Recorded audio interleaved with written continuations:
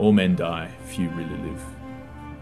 If we as men can look at the cross and really square with the reality of our death and inevitability of it, and then seek something which actually transcends death, and we have a purpose, we have something worth dying for, basically, that makes us live, get out of bed every morning, then ultimately that will help us reclaim a sense of our masculinity, I think, because at the heart of the masculine vocation is that call to sacrifice for something greater than oneself.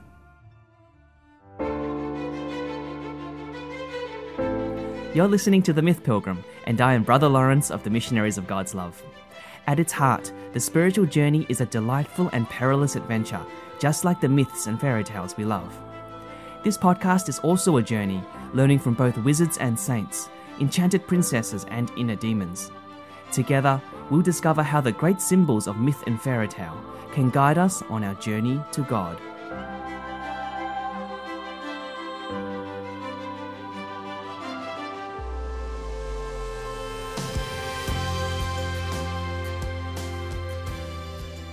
Hello dear friends, welcome to this with a special episode of The Myth Pilgrim, digging into a classic, a sort of a Hollywood classic from 1996. It was actually the Academy Award winner of that year, Mel Gibson's Braveheart. And to explore this, this timeless story, I have with me a very dear brother in the Missionaries of God's Love, Brother James. So welcome to the podcast, Brother James. Thanks, Lawrence. Honoured to be on your show. Cool. So do you want to tell us a bit about yourself, James? Yes, so I'm in my third year with the Missionaries of God's Love. I'm 23 years old, and I'm training to be a Catholic priest. And when I'm not studying, I enjoy watching rugby.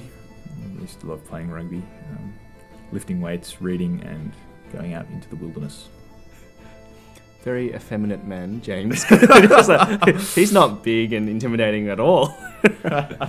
So there's a particular honour for me to have you on the show for this episode, because I happen to know you have a real love for this film, this Braveheart. I mean, even after you told me, I didn't realise your Google avatar was actually the picture of William Wallace. So yes. Yeah, this film has something going for you. Yeah, I think it speaks very powerfully to me as a story of what it means to be a man, particularly, and also something very profound in Wallace's imitating of Christ. He's almost a Christological kind of figure, and so that speaks to me on another level as a Christian as well. Are you happy to give us a bit of a summary of the story of Braveheart?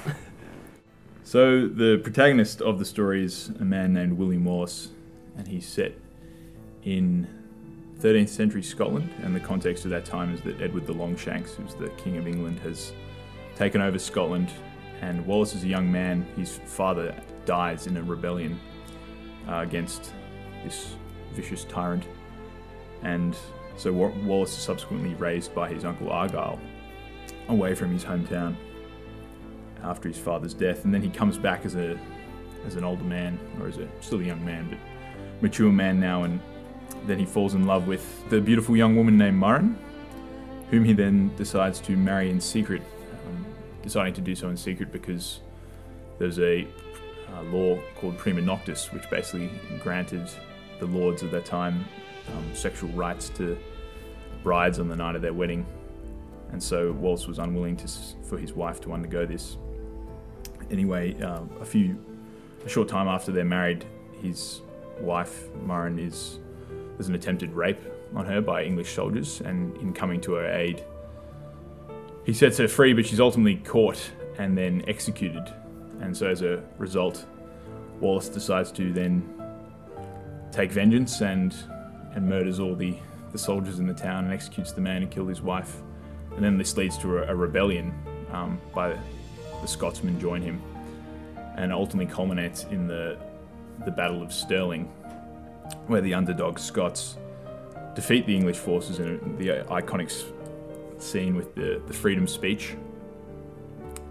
And at this point, Scotland is then independent, but the nobles can't decide who's going to be the king, so Wallace decides to go and invade England and takes the city of York, at which point this attracts the attention of King Edward, who sends the wife of his son, French Princess Isabel, who then goes and speaks to Wallace, offering him a truce on behalf of the king, but unbeknownst to her at the time, Longshanks had no intention whatsoever of keeping that and had launched an ambush on Scotland. Princess Isabel catches wind of this and then eventually tells Wallace, who falls back to Scotland to put up resistance, but only two of the nobles would join him, Mornay and Lachlan, who then end up actually betraying him at the Battle of Falkirk and leaving him and his men to die, basically. But Wallace doesn't die, and in the process of the battle he realises that the man he'd hoped would take the kingship of Scotland, Robert the Bruce, had actually also betrayed him as well. And so after this, he's does what any man would do in those circumstances, I guess, and kills Mornay and Lachlan, and then Princess Isabel continues to be of great assistance to him and was infatuated with him. And then eventually he realises that his only the only option really for winning freedom for Scotland is to negotiate with the nobles, so he is drawn to Edinburgh under the pretences of seeking a way forward for Scottish freedom, but is then betrayed by the nobles, this time against Robert the Bruce's will, and is then taken to London, where he's tried for high treason, hung, drawn and quartered in a glorious scene. And then subsequently, as a postscript, we hear that Robert the Bruce then leads the Scottish to freedom in a battle some years after Wallace's death. And so this loosely sort of mirrors the historical story of about an actual man called William Wallace. So those of us who've seen Braveheart, there'd be many scenes and moments that I guess are quite famous in cinema sort of history, and yet some people, like I know when my family first saw it, they just saw it as bloody and very brutish, loosely historical, glorified revenge. But it seems as though this story has spoken not just to yourself, but to our culture in such a way that it's quite a classic, and it's often referred to in a lot of books about the masculine journey and the masculine spirit. So what is it about the film that speaks so much to your own journey? The important thing to appreciate is something that the screenwriter Randall Wallace, who actually wrote the story he was inspired to write the story by investigating his own history. He said that, he doesn't write war movies, he writes love stories. And that is actually the deeper narrative. A lot of people can get caught at the gore and the violence, but there's actually a story of profound love. And I think for men, the way that we love is by protecting and sacrificing, and most particularly in battle. It's right at the heart of the masculine vocation, is to fight, to make the world safe for those we love, and that's across all animal species. Really, that's what distinguishes the masculine sex, is that we are called to protect. And it's a love story because Wallace is basically seeking his whole impetus for the journey is to make the world, Scotland, safe. So what happened to his bride Murren never happens to any other woman, and so he's profoundly motivated by love, and that is a strong theme throughout the story. When I was watching it again recently, something that struck me also about the masculine journey was this idea of initiation, that boys don't just automatically become men, that it needs to be a process of initiation by either an older man, a father figure, or a bunch of men, that kind of moves the child away from the safety, security of the maternal domain into the outer world, so to speak. And my instinct was Braveheart tapped into this idea of initiation in a couple of ways, or in some ways failed initiation for some of the characters. I don't know if any of that stood out to you, or you saw any of that in your recent screening. Sure, I think what struck me was that Wallace basically, he receives the blessing of his father, but then he has to go out by himself with his uncle, and then basically learn what it is to be a man by educating the mind. And then when he comes back to town, he's seeking to approach Murren, but Hamish comes and stands in his way, and challenges him to a rock throwing contest. And there's a real sense in which, masculinity really is something that you need to be initiated into it. You don't just become a man. It's a process where you have to and typically you have to demonstrate your courage, your strength, in order to be deemed a man, basically. And then I guess on the other side of the coin is you see King Edward's son, who's basically he's never becomes a man because he lives in luxury the whole life in the palace and doesn't have to even go out and find his own wife, and that's ultimately his wife, Princess Isabel, has no romantic interest in him, nor he in her, and she falls for the far more captivating and exciting Wallace. There's the character, I love I think his name was Robert de Bruce, one of the nobles. There's a bit of he goes on a bit of a journey as well, because he's sort of, in some ways he's quasi-initiated, but then he falls back, and then at some point there's a redemptive moment, and then he sort of, by the end of the movie, becomes, I guess, the man we would hope he would become. Yeah, what struck me about Robert the Bruce actually was that how much he reminded me of Peter in our Christian story. Yeah, he had a great desire to lead and to want to be someone, but he was basically held captive by, his decaying father, who had leprosy and was sort of pulling the strings of his life. And so only when he was able to finally side with Wallace instead of with his father and his ambitions was he able actually to be free and to be the man he wanted to be, to actually be a courageous man in his own right. And there's a very powerful scene where, basically his father says to him, after he's betrayed Wallace and like Peter, he comes to himself and he's repentant. His father says to him, "Don't worry, all men betray, all lose heart." And then Robert the Bruce replies, "I don't want to lose heart. I want to believe like Wallace does." He sees in Wallace what it means to actually, like, the power of courage, and how all Scotland gets up to follow him because of his courage, where people will fight for the nobles because if they didn't, they get thrown off their land. And so it's actually in seeing the witness of Wallace in his death and his uncompromising, stance versus his father who's compromising and compromised, that he actually is able to then rule from that encounter with Wallace, and with finally setting himself free from the chains of his father.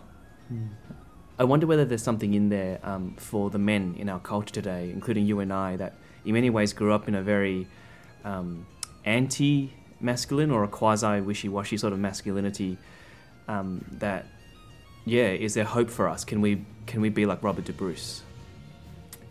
Yeah, I think at the heart of, basically to reclaim masculinity, we need to reclaim the foundational virtue of masculinity, which is courage.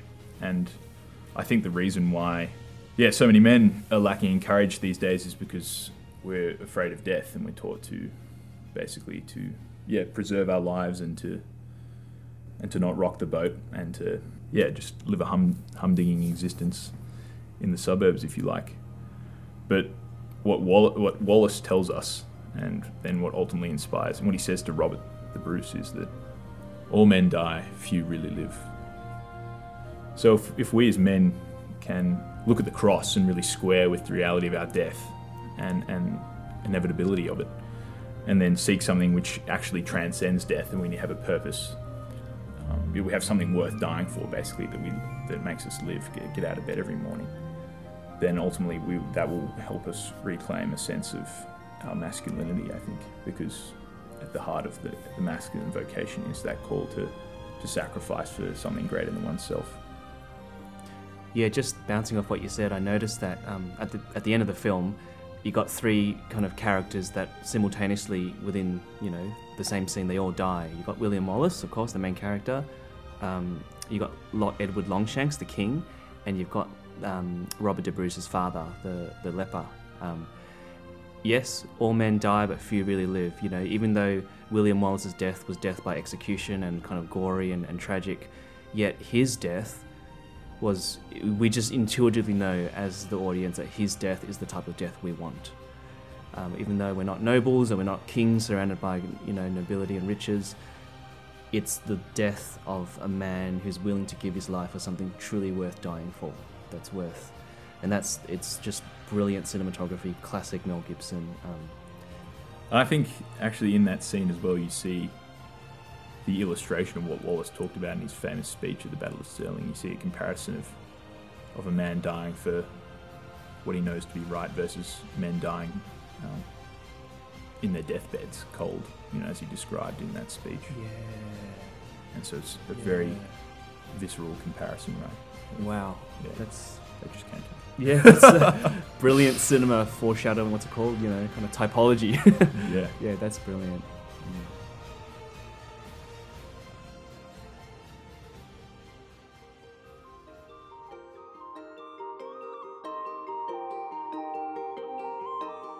If you're enjoying this episode of The Myth Pilgrim, do consider sharing it with your friends so that we can together encounter God veiled in our favourite tales. I'm always open to your feedback and ideas too, so always feel free to contact me on the Myth Pilgrim Facebook page or through the website at themythpilgrim.com. Assuming Christ is the archetype, the perfect, the fulfillment of masculinity, how does Wallace... what can we learn about Christ and his heart from William Wallace?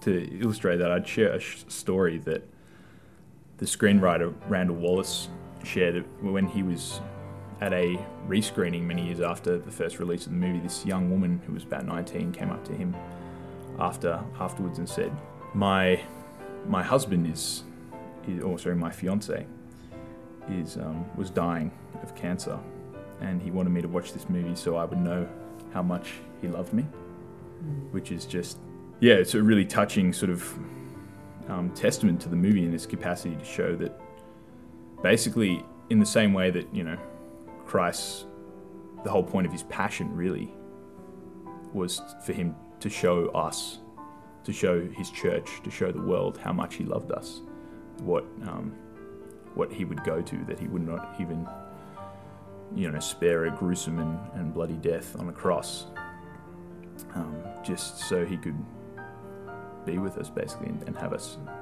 for all eternity.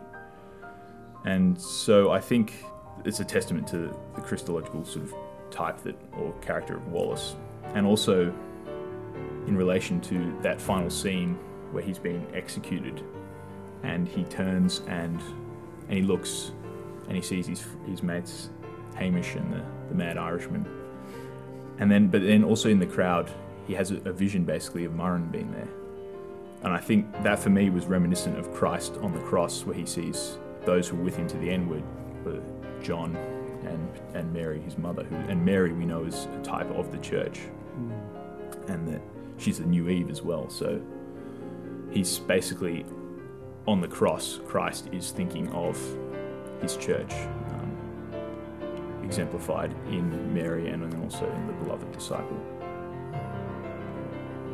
And the device in which Wallace was sort of strung out and tortured was very much, cruciform. It was literally like a cross. And classic Mel Gibson, right? Being the Catholic writer.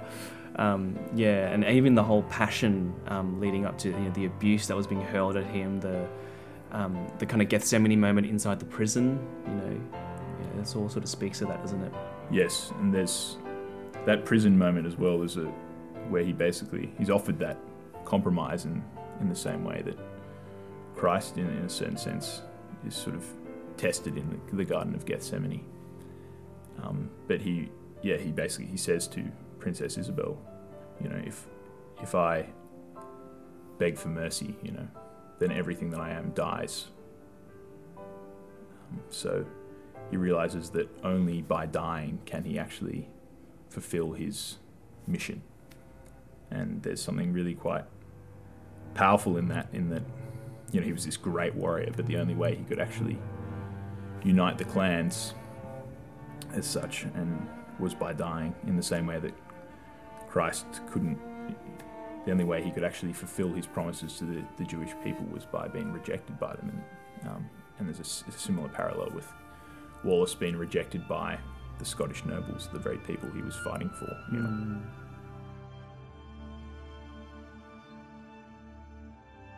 Braveheart is still as popular today as it was 30 years ago.